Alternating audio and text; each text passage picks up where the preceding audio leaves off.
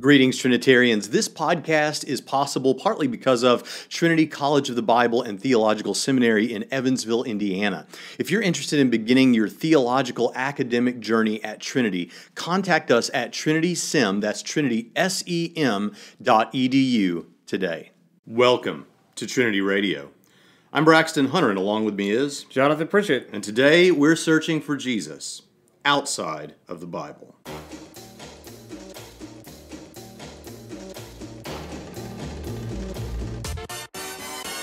So it's not heresy. It's Harrison. Wow! They gave us nothing but tradition and no argument. All they did was get on this stage, yell real loud, and set a straw man on fire. Okay, now I was not impressed. I've never heard of this gentleman before, but. And there is no evidence at all, except in the imagination of Dr. Braxton and like-minded thinkers, that there is such a thing as an objective morality. All right, well, that was a very passionate speech by Professor Alvarez. However, let me point out a couple of things that I have not argued tonight that Professor Alvarez seems to think that I have argued. Everything that begins to exist must have a cause for its existence. On behalf of humanity, God became man to die for the sin of the world. Then, because of that sacrifice, you can rise from the dead just like he rose from the dead. All right, this is actually one of my favorite subjects. We talk about this in the resurrection class, which I don't know if I've said this before on the podcast, but I've said it plenty in the class, that the resurrection of Jesus is probably one of the most important classes that we have at Trinity. Because, and in fact, my class isn't the only class we talk about the resurrection. You talk about it in your class too, because it's just so important. And this is one of the things that we talk about in those classes. It is important for people to know. Interestingly, when I talk to people at church, they're surprised to hear that Jesus is actually mentioned outside of the Bible. Early, Yeah, there are people who that would be surprised to find that he's mentioned outside the Bible. There are also people that are Christians who might suspect there's more actually outside the Bible than what there is. Because we don't have just a lot of material.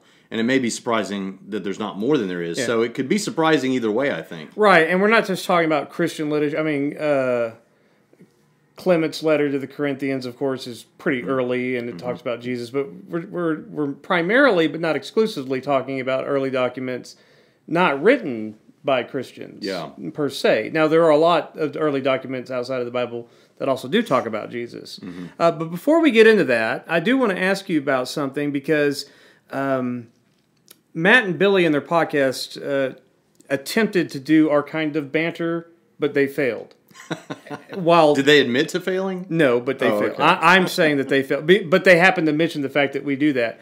Now, I want to ask you how you feel today, because today is your third anniversary as President Braxton Hunter of Trinity College of the Bible and Theological Seminary. Oh, okay. Yes. Well, then I suppose I feel good about it. You feel good? Well, okay. You thought you... I was going to say... Tell us thought about, you'd get more content. Yeah, what is... has anything changed since you've been president? It has. Okay, when I became president of Trinity College of the Bible and Theological Seminary, two things happened. Number one, a lot of the churches that used to have me come and speak to their congregations stopped having me come, and occasionally I'll find out from some particular pastor it's because they assumed once they saw everywhere that I was president of a Bible college, I don't do that anymore. I do that anymore, and you can have me come do that. But kind of to help with that, what did happen as a result was I have fewer and bigger events now. So that could sound braggy, but I actually don't mean it, because I love the church meetings. Right, because he will come to any church of any size for a love offering. Yeah, I don't even require that. You do whatever you want. But the thing about it Pay is, for his gas. I'm doing now more conferences, more apologetics conferences, and things of that nature. I've been on, as you know, I've been on like multiple international trips since becoming president. So there's a lot of that sort of thing going on, which honestly, I mean, I guess personally, that's what I always wanted. I just don't want to lose the evangelism side of it. You know? Right. And so just like you said, you mixed the resurrection into a lot of the courses you do, and so do I. I don't have a single book. I have 8 books. Every one of them talks about the resurrection and gives a case for the resurrection. Right. But in the same way, in my practice, I don't want to stop preaching. And so I mix that in with the apologetics too. But that's how it's changed. And so that's a good thing, I think, but it's bittersweet because I cut my teeth on preaching in, little churches out in the middle of nowhere, and I still like to preach in little churches out in the middle of nowhere. Right. They just don't invite you anymore. They just don't want me anymore. I don't know what's happening. Or they think I think they think I'm too big for their britches or something. But I'm the right size for your britches. Right. Yeah. That was never a thing for you. You go, either one of us will go anywhere at any time that our schedule's open. Yeah, you too. Yeah. In fact, you and I have a meeting coming up in January together, so that occasionally happens. Yeah.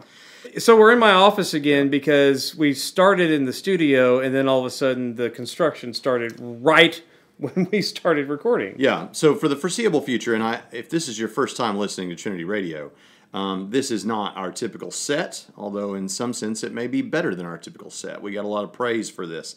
But we will be here for probably indefinitely. It will come to an end. We will once again move back to the studios, but it could be next week. It could be a year from now. I don't know how long it's going to take them to finish the construction on that side of the building. So. Yes. All right, so now that you know what we care about and what life is like for us, it's time to find out what life was like in the first century for Christians. Mm-hmm. So let's say a couple of things about this before... First 3 centuries. Well, yeah. But we're going to start in the first century. Okay. So... we're going to start with the big one? We're going to start with Josephus? No. Okay. We're going to try to do this somewhat in chronological order of release. Okay, so now... let me just go ahead and tell you that before we jump into this material outside of the Bible that talks about Jesus or the early church in general, we need to point out that a lot of the time when people criticize or when people want this material, it's because they think there's something wrong with the material of the Bible itself. And as we tell our students, a lot of atheists and skeptics and people like that, they brush off the New Testament, or they say, well, we're not going to consider that because that's Christian propaganda material. But here's the thing. We tell all of our dissertation students here, and any credible school will, if you're going to do a dissertation, what do you want? Do you want the fourth earliest sources? Or if you have them, do you want to look at the primary sources? Right. And you want to look at the primary sources, and we have those. I'm not saying we have the original manuscripts. We don't have that. But we have the material of the primary sources. And the fact that it was written by Christians should not restrict a careful researcher from considering them. He should consider them. And so for that reason, the New Testament of the Bible is a great place to start if you're trying to do a history of Jesus. Yeah, I've always found this. See, See, it's not an argument that says because they are biased, therefore what they say is not credible. That's like saying anyone who ever wrote an autobiography is obviously not telling the truth about what they wrote. Right. That's absurd. Nobody says that. Right. Moreover, a lot of times when we think about, so if you believe Jesus rose from the dead and you write about it, right, it's obviously going to come out sounding bias. Hey, we saw this guy rise from the and it is. And the first thing people are going to say is one of the charges against the biblical text, especially the Gospels, is it was not written by an eyewitness, and Paul had a vision, so that takes out Paul and takes out all the Gospels, so you don't have a single eyewitness source. Is that true? Well, but here's the thing. No, it's not true. I am biased toward belief in Jonathan Pritchett's existence. Yeah. I'm biased toward that. Does that mean I'm a poor eyewitness as to whether Jonathan Pritchett actually exists? Of course not. No, but what they'll say is because they'll say there's not an eyewitness, right? Because Paul, all he says is that he has a vision, according to skeptics, that he didn't. Although leave it to them to try and prove, because they can't, that Paul never actually did encounter Jesus during Jesus' earthly ministry. Yeah. I tend to think if Paul is hanging out, if Paul is in the Jewish leadership at the time and he's around the temple a lot. And Jesus is often around Jerusalem and around the temple a lot. It's to my mind, impossible that Paul is not aware of Jesus during Jesus' earthly ministry, and we would suspect he would have been pretty young. So, the conversion of Paul comes 2 years, 1 to 3 years after the death of Jesus. Right, but I mean, you know. And he's already in Jewish leadership. Yeah. So he's old enough to have encountered Jesus. Okay, what else? Well, I'm trying to think of objections. Okay, but the point I was going to make, first of all, is, while you're thinking of that, is this, that when people want an example of, because this is the ideal, they want someone who can testify to the resurrection or testify to things about Jesus' life, but who is not biased toward Jesus' existence or the resurrection, which is something like, and I've said this before, it's like asking for eyewitnesses to a car crash that don't believe the car crash actually happened. If you are aware of Jesus, of course you're going to believe Jesus existed. If you're aware of the resurrection, of course you're going to believe the resurrection if you have evidence for it. So it's unfair to ask for non-Christian eyewitnesses to Jesus or whatever. A few things for that. Paul actually, and in the letters that people accept as Paul, generally, I mean, we accept all 13 as genuinely, but even in the letters that skeptical, he says of himself that he rose through the ranks pretty quickly. Mm-hmm. You know, he was outdistancing all of his peers as far as being a Jew and a Pharisee and all of that. Mm-hmm. So I don't see anyone disputing that. So what I'm saying is it is plausible that in and around Jerusalem he was certainly aware of Jesus, and certainly aware of the church. I don't. Dr. Elliott says this a lot, and I absolutely agree with him. Okay, we have early sources, earlier than, say, the Jesus Seminar, that say Mark recorded Peter's words in the gospel. Mm-hmm. Okay. Why do we think that that's false? I don't think that it's false. I don't think it's false either. But I mean, why, we as in like modern people, why would they say, nah, that's probably not right? Because it sounds too good to be true. Yeah, it's just picking a... so 20th century scholar, 18th, 19th century scholars and through the 20th century scholars say, yeah, Mark wasn't writing down what Peter By the way, him. for people that don't know, a conservative view on the authorship of Mark is that Mark is writing for us Peter's account, Peter's gospel, so to speak. Yes. Not to be confused with, there actually is the Gospel of Peter, which is the Gospel of Peter, which has a cross that comes out of the tomb and starts talking like a Disney film. Right. But that's which is not written by Peter. Right. So if you want the Gospel of Peter, the Gospel of Mark is probably the Gospel of Peter. Yeah. And there are good reasons to think so that we don't have time to get into here. Right. And so, but my point is to say that that's not written by, because those are, I don't know why modern scholarship thinks they know better than ancient people. That's a really good point. So there's no good reason to believe that Mark wrote Mark or Matthew wrote Matthew because it's not written in the manuscript. Okay, but if the early church thought those names should be attached to those documents, they're a lot closer to those events than you are. Right, that's my point. So it's just, what was it, chronological snobbery and all that kind of thing. It's just... So, number one, you can trust the Bible because it's good book called Jesus and the Eyewitnesses. I'm sorry, I'm not going to say you can trust the Bible. For the sake of argument, you should go first to the New Testament because those are the primary sources on the life of Jesus and the expansion of the early church. But secondly, we actually have criteria for judging historical writings and finding out what actually happened, and you can apply those to the Bible. And in fact, when you apply them to the New Testament, you get some really good results out of it. And for that, you can go check out, we mention him all the time, but Mike Licona's work, because he's done a lot of work on this recently. So the point is, in looking at Jesus outside of the Bible, I just want to make a case at the beginning that you don't have to do that. The New Testament is sufficient. And in fact, it's the best body of literature to go to for the life of Jesus and the expansion of the early church. It's certainly the most exhaustive. Yeah. Now, from there, do we have anything else? Turns out we do. And I don't care how we do this. I was going to kind of try to go roughly in the chronology of when these documents or statements were made, starting with the 50s AD. Sure. Believe it or not, the 50s AD. I mean, think about that. That's when the book of 1 Corinthians was written. Right. And yet we have already non-Christian, in fact, hostile to Christian statements that indicate that there was this Jesus and some interesting thing happens at his death. Okay, so the first thing we would look at is this guy named Thallus. Not Thanos, Thallus. This is the earliest possible reference to Jesus. It comes from the middle of the first century, as I said, probably 55 AD. He was a historian. Now, we don't actually have what Thallus wrote. What we have, this happens a lot in ancient literature, so this is not weird. You have other people talking about Thallus. Yeah, where Thallus wrote. Thallus's stuff, he wrote something, Right. It's been destroyed, it was lost to us. And so we have somebody else that had access to it before it was lost to us who interacts with it. In this case, as a matter of fact, it's interesting because we don't have Thallus and we don't have the guy who quoted Thallus. We have another guy who was talking about the interaction between Thallus and the guy who later quoted him. Right. So there was Thallus, then there was Sextus Julius Africanus, and then we have, who else? A Byzantine historian, Georgius Syncellus.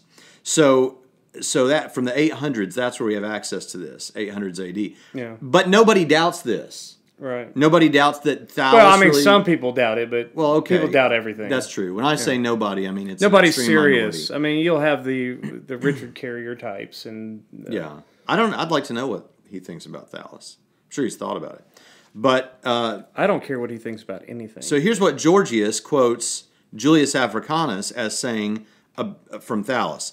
In the third book of his histories, Thallus calls this darkness. Now we're talking about the darkness at Jesus' crucifixion. Right.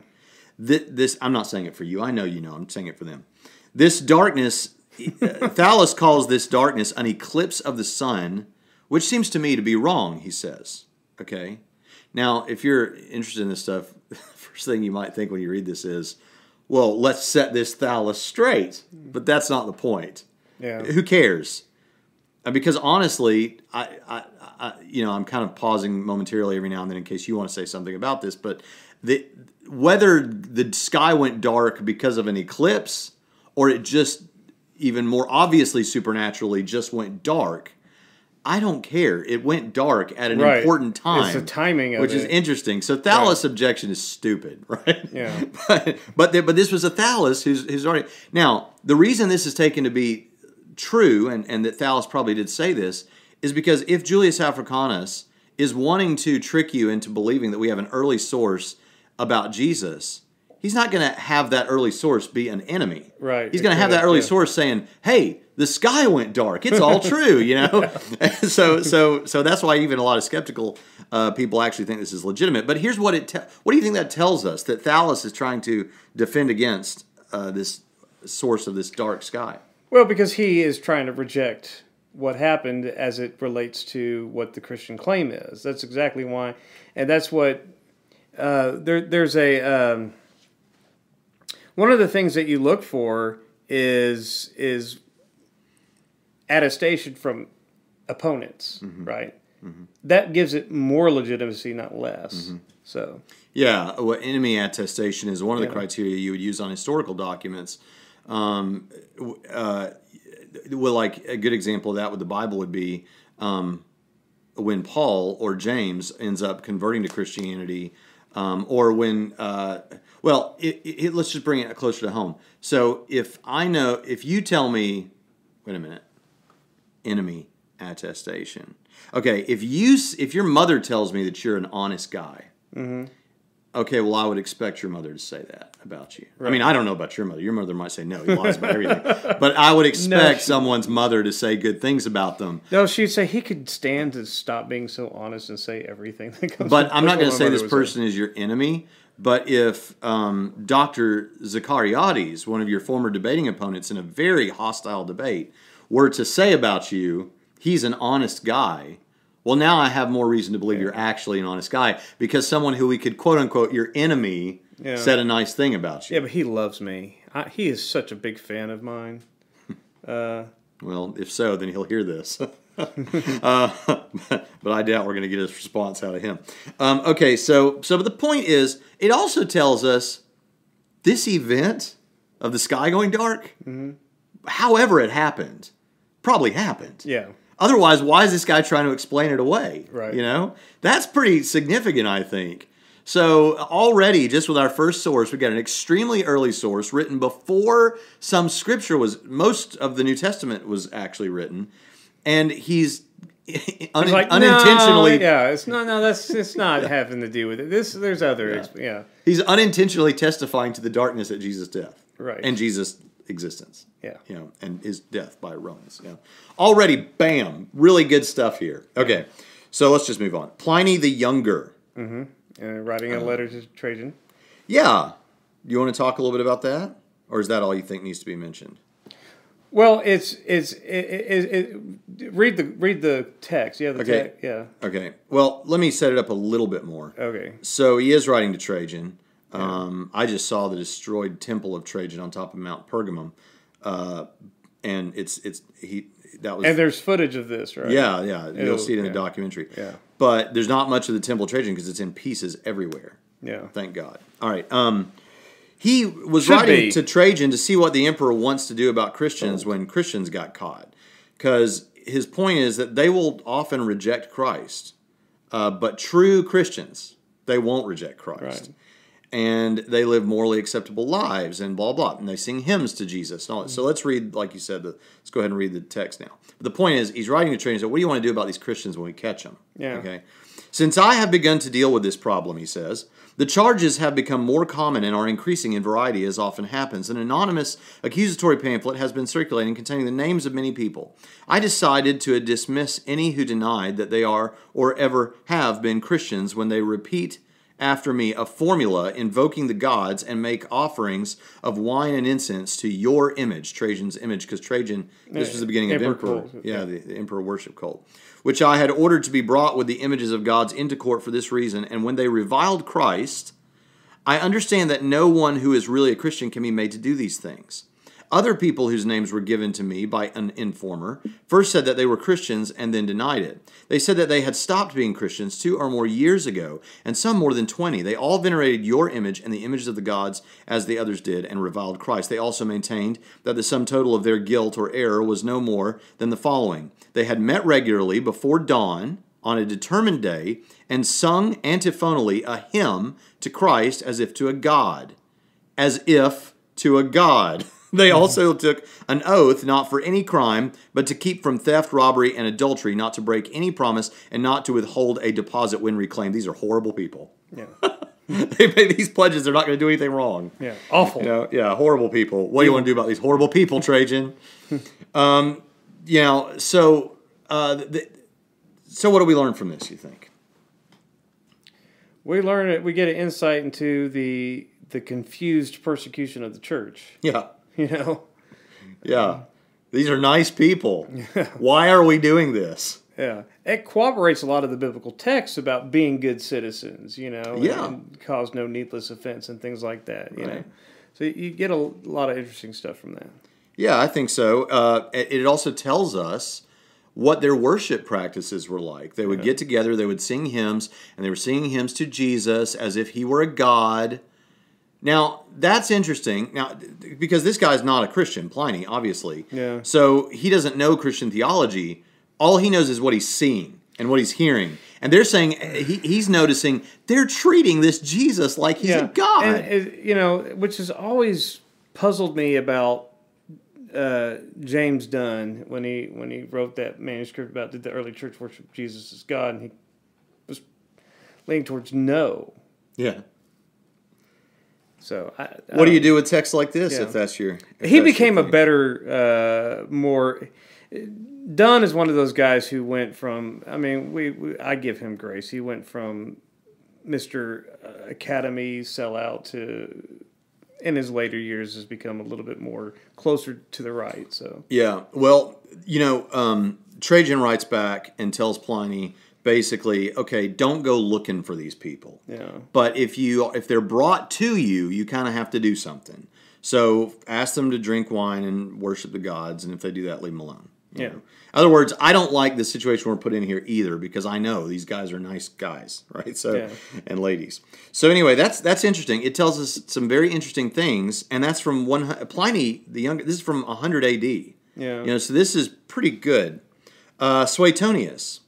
If you want to look it up, Suetonius. Suetonius. All right, here's what he says. He, Claudius, expelled the Jews from Rome, since they were always making disturbances because of the instigator Chrestus. Right.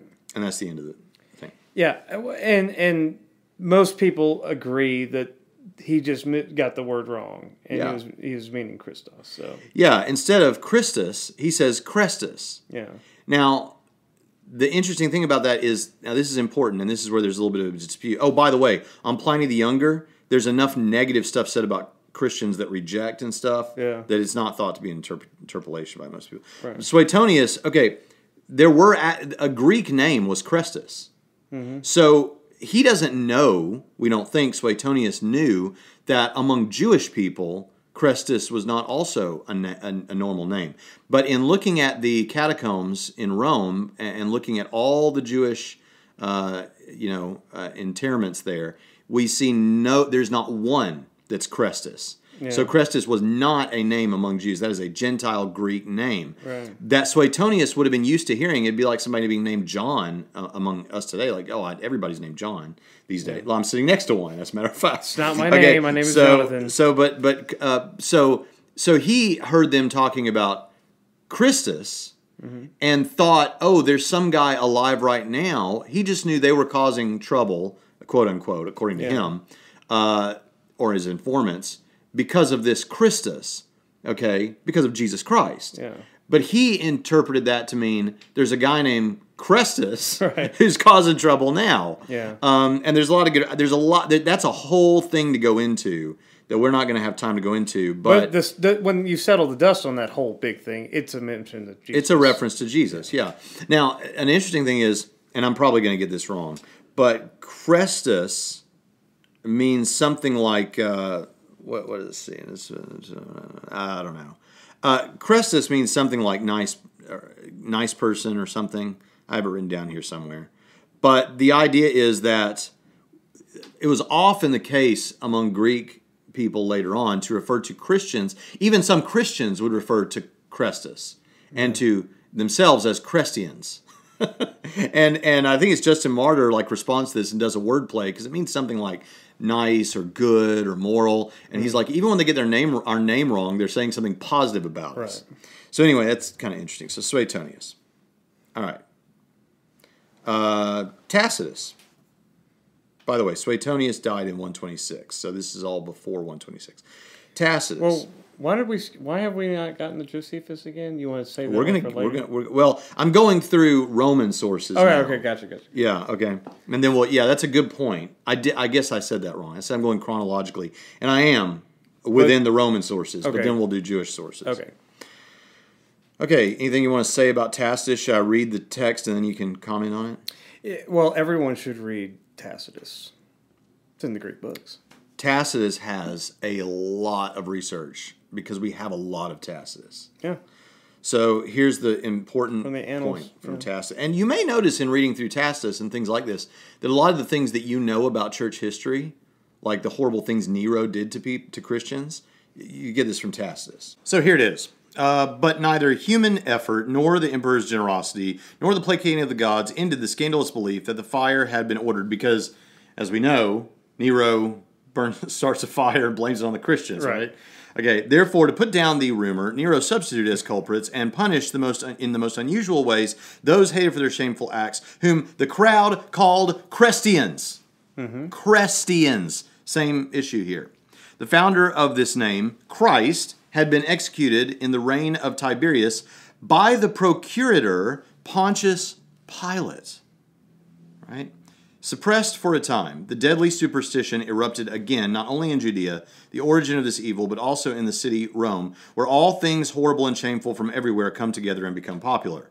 Therefore, first, those who admitted to it were arrested. Then, on their information, a very large multitude was convicted, not so much for the crime of arson as for hatred of the human race.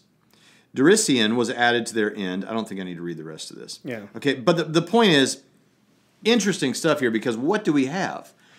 We have a mention of Jesus, obviously, because it talks about the founder of this name, Christ, when it's talking about who the Christians were.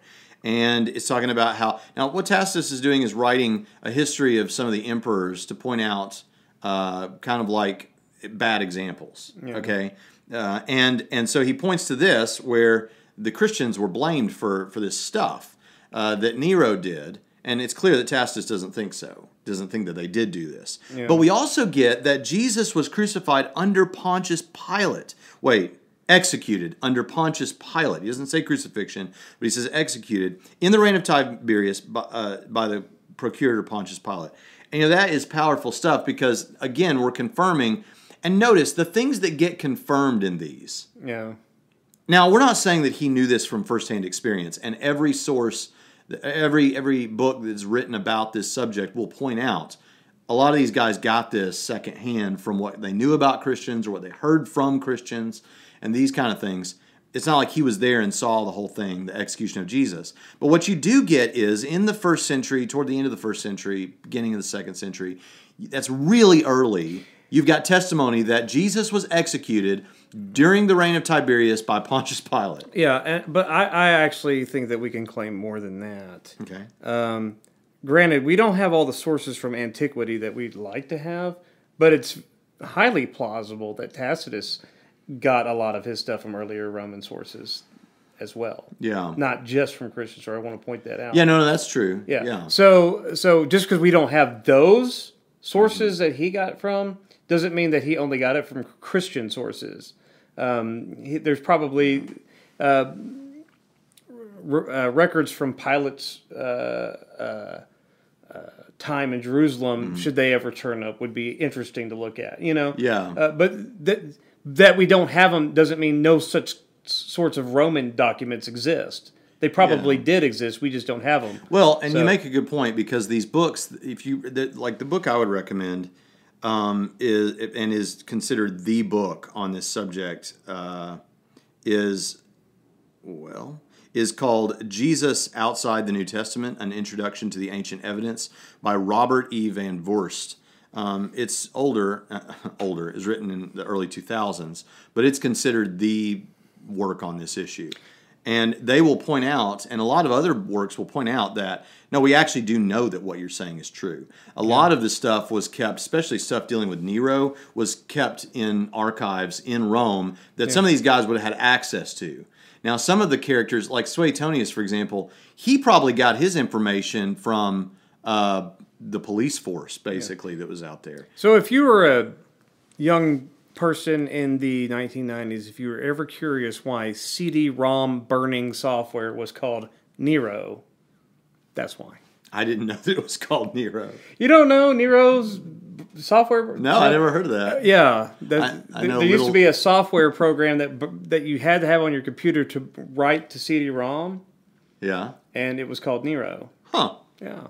That sounds vaguely familiar. And in fact, that's what everyone thought about Nero, because they don't know history and they had public school education. Now, what's cool now that I have Logos Bible software is we actually have archaeological evidence that testifies to Pontius Pilate as well. And on Logos, you can pull up the actual inscription and see where it was. I think it was Caesarea Philippi. Yeah. And you can spin it around and look at it. Yeah, it's pretty cool. So we now know. And that's just another embarrassment on the face of skeptical scholarship. Waiting on that check. There is no Pontius. There was never a Pontius Pilate and all these kind of things. I don't know how they say that when we have Tacitus anyway, but now we know for sure, because we can actually put our hands on archaeological evidence. Yeah, and see, here's the argument. This is why most even secular scholars, except for the lunatic fringe, Price and what was the guy we mentioned earlier? That other guy that I mentioned earlier, what was his name? Carrier. Richard Carrier. And these loons, right? Because what they're saying is that Jesus never existed, and then they have to say that all of these references are also references to a mythical person. Yeah. Like all these Christians, it develops this myth, or it was foisted on them, or whatever path you want to take. Right. And they maybe really believed it, or they meant it spiritually or something, and then these guys took it to be, real. But then that still doesn't handle like things like phallus, and there's other examples. It doesn't handle the fact that it's given how much ancient documents that we do have just from run of the mill stuff. Mm-hmm. That they also kept records and ledgers and all this other stuff. And so they're not getting, back to what I said a minute ago, they're not just getting this from, well, these Jews started this weird thing with this guy, and if we read what they say, Tacitus isn't getting his information that Pilate executed Jesus from claims made by Christians. Yeah, I don't think. No, but there will be people that make that case. They'll say, well, Pilate would not have sent his dossier or written a letter to Rome about this event because it was such a controversial event, the death, the crucifixion of Jesus. We even see that in the Gospels. He's not comfortable. But what I'm saying but is... that's an assumption. Yeah, and not a good one. Yeah. Not a very good one. Okay, so then you have Lucian of Samosata. I'm not going to say much about him. Lucian was a satirist. He was writing about one Peregrinus, who had been a Christian. In the midst of the discussion, Lucian talks about, I'm basically quoting here. Well, the only thing that I want to add to that is Tacitus doesn't dispute Pilate executing this guy, Jesus. No. So that case that they would make just doesn't go anywhere for me. Yeah. Well, but they would be saying he only knew about that because of the Christians talking about it. But this is not. Yeah, I'm not buying that either. Plus, there's another little problem. The term he uses to refer to Pilate is not the term that first century Jews living in Palestine would have used for him. So it seems like he got that information from somewhere else. Yeah. Okay, by the way, what I'm going to quote about Lucian of Samosata is from the book I referenced before, Robert E. Van Voorst, Jesus Outside the New Testament. Lucian was a satirist. He was writing about one Peregrinus who had been a Christian. In the midst of the discussion, Lucian talks about Christ in the context of his attack on Christianity, Lucian's attack. He accurately reports several things about 2nd century Christianity. He knows that Christians worshipped a God who was a man and one who was crucified in Palestine. They have a strong belief in the life after death, which affects their present life. Christians live according to his laws, especially brotherly love. You are all brothers. Christians have their own scripture. They are regularly read and expounded. They visit and help their imprisoned fellow brothers and communicate widely with each other. So all that is stuff we get from Lucian. So that's, again, painting you a picture of early Christianity, and it references Jesus here too, because it says that he was a god. Early Christians thought of him as a god. You're getting all this interesting information about early Christianity that backs up what we know. But now this next guy, and I wonder if anybody's ever wondered, like when the Bible talks about people trying to make up excuses about events in the life of Jesus, for example, this isn't one that this guy uses, but in the Bible we have, the disciples stole the body kind of an idea already starting to emerge. I've wondered before, is that just put in there by the Christians, to kind of make it look like they had to make something up? We actually have a 2nd century source, Celsus, who is giving you answers that were floating around that were probably Jewish answers about the life of Jesus and the so-called miraculous things in order to explain those away. So exactly what you see going on in the Bible really was going on. Celsus, sometime in the 2nd century, wrote an attack on Christianity, and we have it because it was quoted by Origen.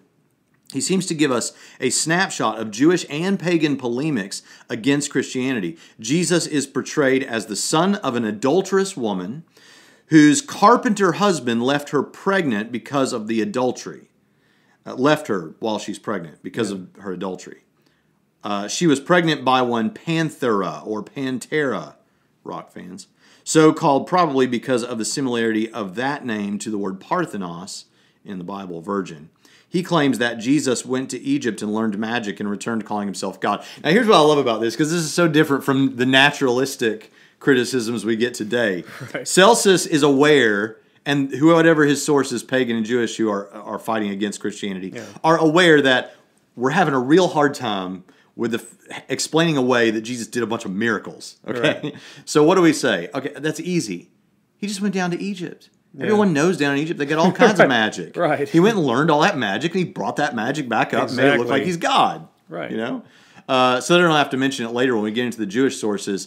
One of the sources that Celsus is probably borrowing from says that what Jesus actually did, like one theory is that he went to Egypt to learn magic because everybody knows they got magic. Right. And then another one is that he learned how to use the divine name, Yahweh.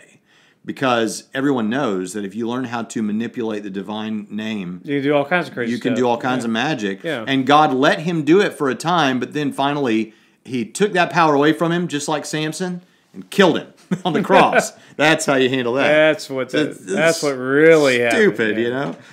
So that's Celsus. Any comments on Celsus? I love it's hilarious because it's more than what the Christians give you in the Bible that they're trying to run around and explain. Right. I also like it for other reasons because I'm not a metaphysical naturalist.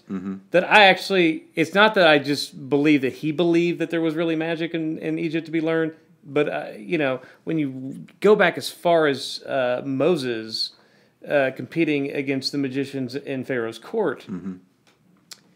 If you're a Christian, it's a worldview dependent thing. Yeah. You know, you get that too. There's a lot of crazy stuff. So just for me, that's what I find that just gets you some other stuff too. Whether you believe in that or not, they believed it, and it could have been parlor tricks, maybe. But if you have a Christian worldview, it certainly doesn't have to be. That's right.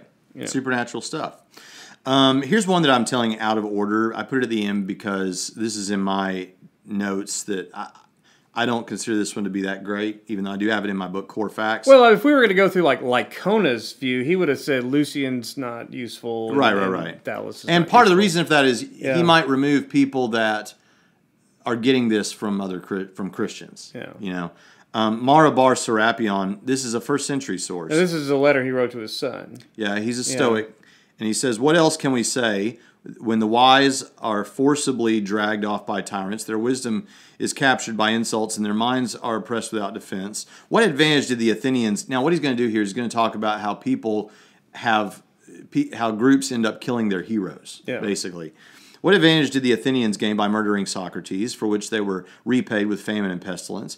Or the people of Samos by the burning of Pythagoras, because their country was completely covered in the sand in just 1 hour? Or the Jews by killing their wise king, because their kingdom was taken away at that very time? God justly repaid the wisdom of these 3 men. Okay, we could go on, but the point is, and he says that the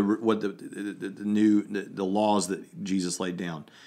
This is another thing. You don't often hear early Christians talking about Jesus laying down laws, even though in one sense he did, and even in the text of the Bible we do have the royal law, the law of Christ, or whatever. But early Christians, we don't see evidence they talked like that very much. So when you see that seems like good reason to believe.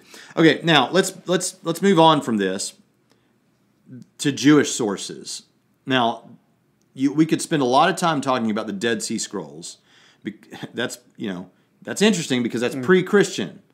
And there is something to say about prophecies in the Old Testament that are also contained in the Dead Sea Scrolls that fit Christ. However, in my opinion, though there has been much controversy over the idea in the past, there is probably nothing in them about Jesus. I mean, aside from prophecies that are biblical prophecies.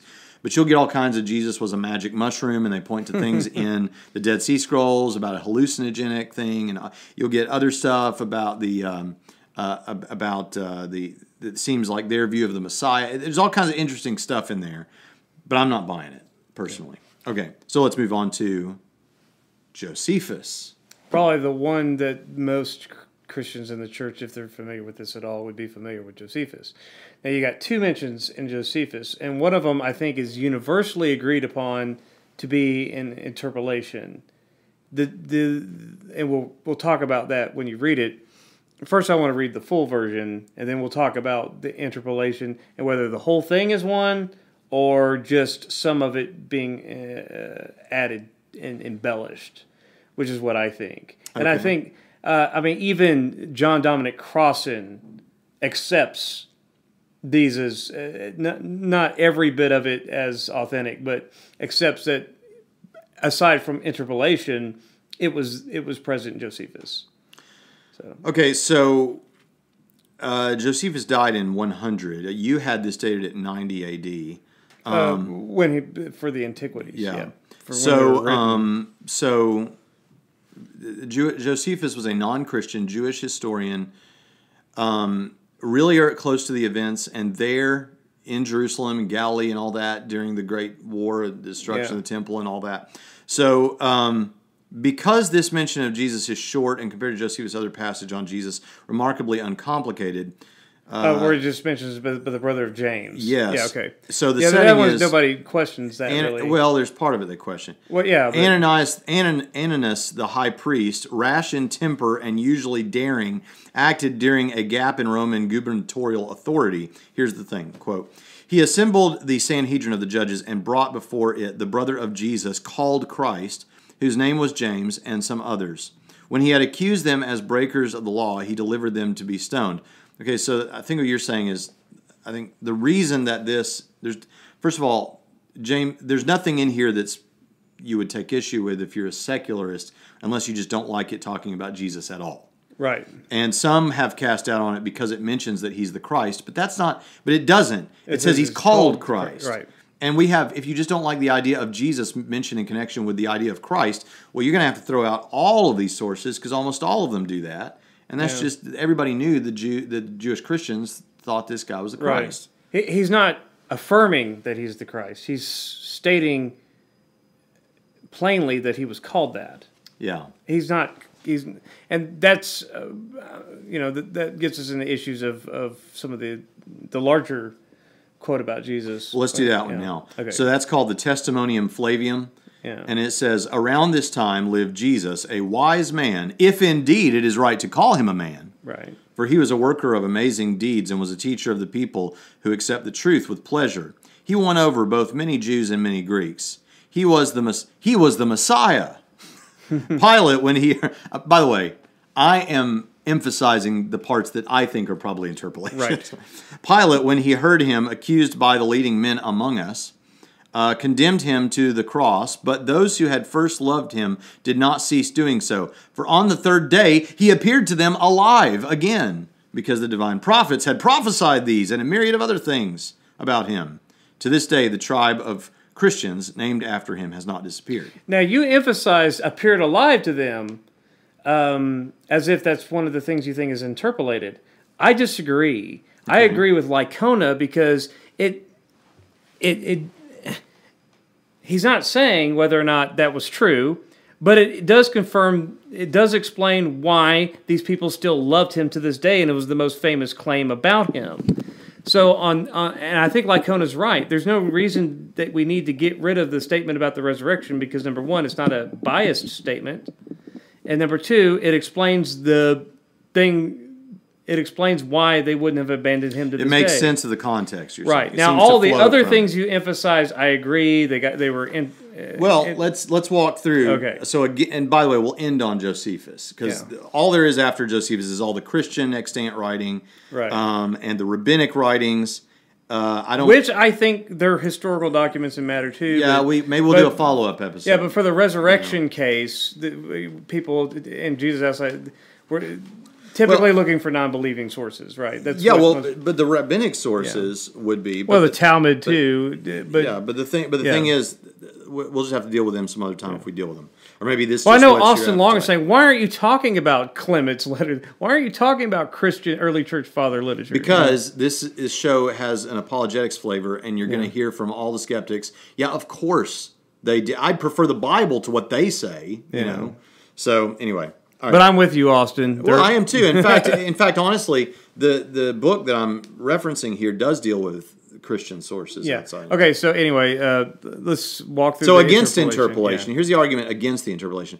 The passage calls Jesus a wise man, which, while complimentary, is not what one would expect a Christian interpolation to say, because the label was not at all a common Christian one. Josephus says the same about Solomon and Daniel, and something similar about John the Baptizer, whom he calls a good man. So we can keep that. So phrase. keep a wise man. That Jesus, If indeed is lawful to call him a man, that's clearly. that we'll get to that. Yeah. That Jesus is said to have been a worker of amazing deeds, may be a positive statement, but the wording is not likely to come from a Christian. The phrase amazing deeds is itself ambiguous. It can also be translated startling or controversial deeds.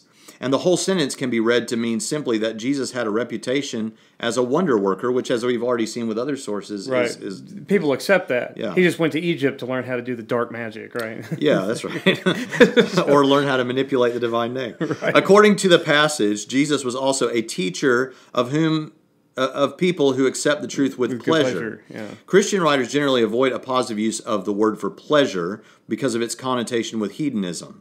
And it is difficult to imagine a Christian scribe using it here about Jesus' followers. Right. Also, Christianity is referred to as a tribe, which is not. Plus, I mean, but Josephus' Roman audience, he's talking to.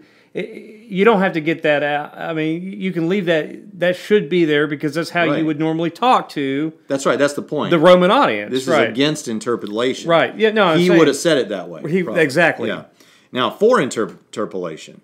By the way, the word interpolation means it's Added been to it. messed Yeah. with. The wording of some sentences suggests that the whole passage may be a Christian forgery. The clause, if indeed it is right to call him a man, suggests that Jesus was more than human. This looks like a Christian scribe's correction of the Christological implications of calling Jesus only a wise man. The crux of the problem is the curt sentence, he was the Christ, leaving aside the issue of how intelligible this statement would have been to Josephus' audience. This sentence looks like a confession of Jesus as Messiah. Right. And Origen I agree with- says I that agree Jesus with did that. not Yeah. believe Jesus was the Christ. Origen tells us that Josephus didn't believe that. Yeah.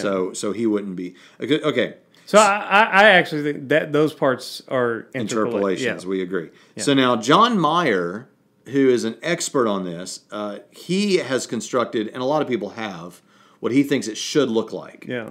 And Van Voorst agrees with Meyer, and the only person that I think is trustworthy, who you've just told me would disagree with Meyer a little Licona. bit, is Licona, but I bet Licona would largely agree with this.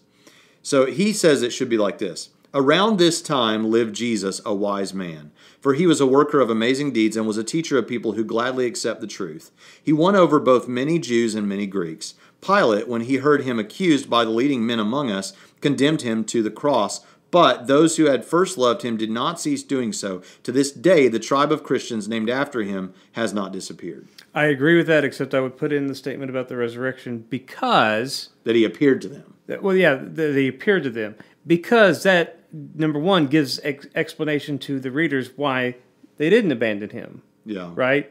And two, that was the central claim that they were making. So when Paul says in 1 Corinthians 15, he uses that language of appearance, right? Mm-hmm. He appeared to many, in cases of 500 and so. That's the claim. Mm-hmm. That's not... Josephus is merely stating the claim as to why this phenomenon continues to the present day. It has nothing to do with him validating.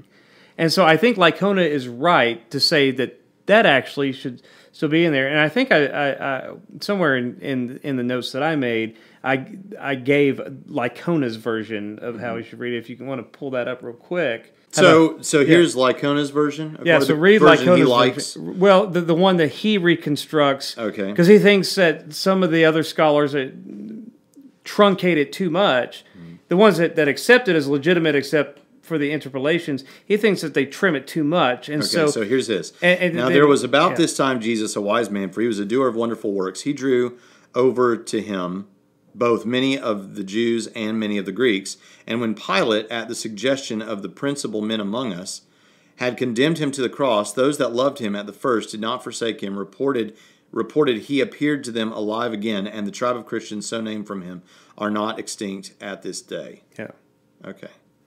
All right, so and the only thing I want to say... why. The only thing I want... So what do we get from Josephus?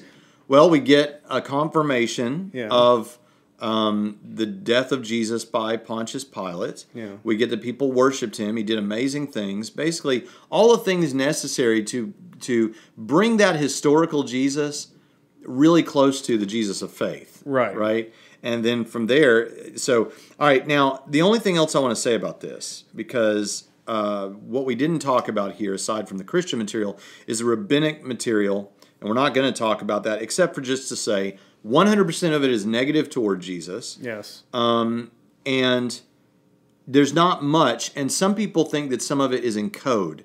Like instead of saying Jesus, they say something else. Like sometimes he's referred to as Balaam, because Balaam was a deceiver in the Old Testament, a guy who was paid to basically curse the children of Israel, lead them astray, that kind of thing. And so that became that did become like a tag name for anyone who did that sort of thing. Yeah. And Jesus to them would have matched that. So people say, well, Balaam, Ben Stada, a certain one, people like that. Those are keywords for Jesus some of the time. It's really hard to establish that except in one case, and the one case is the case that says exactly what Celsus, that we referenced earlier, says about Jesus, and they say it about Ben Stada and a certain one. Well, in that case, we know it's talking about Jesus because Celsus tells us that they thought that was talking about Jesus. You can't say that with the other ones, and the other ones are weird, okay? Now, why would they use language that's code language is probably because at first they didn't want to make Jesus more famous. Yeah. And later, they were being persecuted, perhaps by Christians, for saying bad things. So you want to change the naming there, the language there. Yeah. So it makes sense that would be the case. And, be careful feeling too angry at some of these people, because even though they're wrong and they're saying some blasphemous things, they had endured a lot of persecution, and it's understandable. The Toledot Yeshu, I'll say, is a medieval writing all about Jesus from a Jewish perspective. My understanding is that, at least in the 20th century, Jewish mothers often and fathers told their children about the Toledot Yeshu and the stories about Jesus, again, all negative, and really exaggerated in weird ways. In fact, that led many Jewish scholars to say there probably was a true document here that has just been obscured. But the earliest document we had at that time was from the 11th century. But this scholar a few decades ago had one from the 10th century, and it was the same as all the weird stuff. So it sounds like it just always said all the weird stuff. Right. Which means it probably is too fantastic to be believed. Yeah. And so you have the rabbinic sources. You have artwork. In addition to the Jewish literature, you also have artwork of mockery of Christians. Like Alexamenos Worships His God is a picture of a guy bowing before what looks to be a person on the cross with a donkey head. And so this kind of mockery stuff, you find this kind of stuff in the first century as well. Yeah. So what are they talking about? They're making fun of Christians on behalf of this crucified person. Oh, and another thing interesting to say, this will be controversial. It's one of those things, when Paul talks about it's folly to the Gentiles or folly to the Greeks, that kind of imagery. Well, one thing that's interesting to say that'll be very controversial, I don't even know if I want to say it, but I'm a speaker of truth, so I'm going to say it, is it's very uncool and not very politically correct today to insinuate in any way that the Jews killed Jesus. Yeah. Right? But when you look at the rabbinic literature on this and stuff like that, they were bragging that they killed this blasphemer. Yeah. So, it's just a historical fact. Bragging that he was persecuting the church. Right. So, but that's Christian literature, So, but the thing is, the Talmud there's things in the Talmud about Jesus roasting in a barrel of poo that's steaming. The Jewish literature from early is not saying, "Oh, we didn't kill him. We didn't." No. He went down to Egypt to learn some magic. His mom was an adulterer, and we killed that blasphemer. Right. This is not to disparage Jewish people. It has nothing to do with that. Right. It's talking about a particular few Jewish people at a moment in history. Right. If that bothers you, That's true of every kind of person. Right. That there was a point in their history where a few of them did awful things. In fact, it's obviously far grander than that. Yeah. So, all right. That wraps up Jesus outside the Bible as far as I'm going to take it. But as you can see, what we can draw together from this is that most of the features that are important to the gospel message, are confirmed to have been believed by Christians in the 1st and 2nd century. Right. And the major players in it are confirmed by even Roman sources to have existed. And that the Jesus never existed people are still quacks. Yeah, that's ridiculous. I don't know if people know that. We should just say that. Do you know that, like, okay, here's a stat. I don't know if you know this stat. I just learned it recently.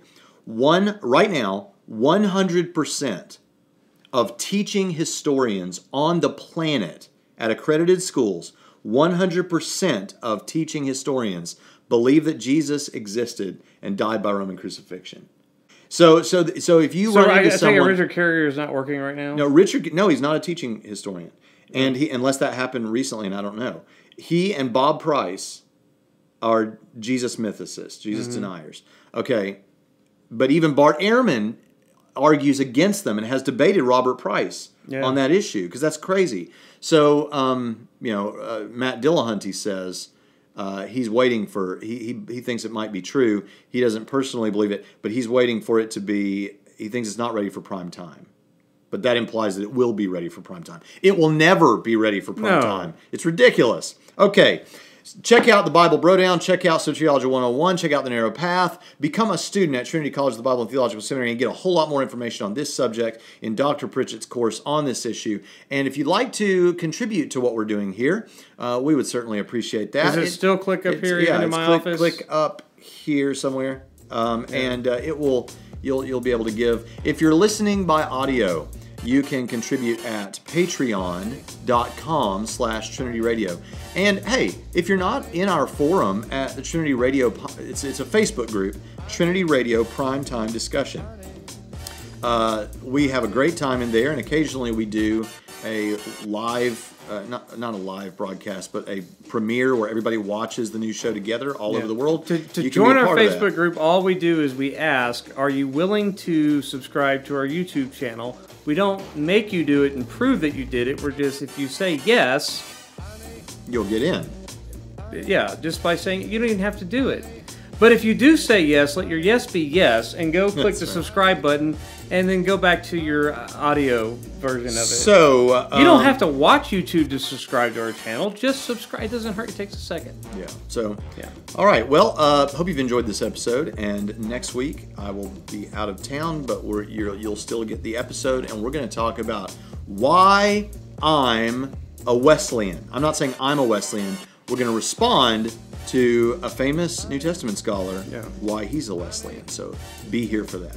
If you would like more content, click here and keep watching Bible studies. Click up here. And finally, we want you to subscribe. We need more subscribers, so click here.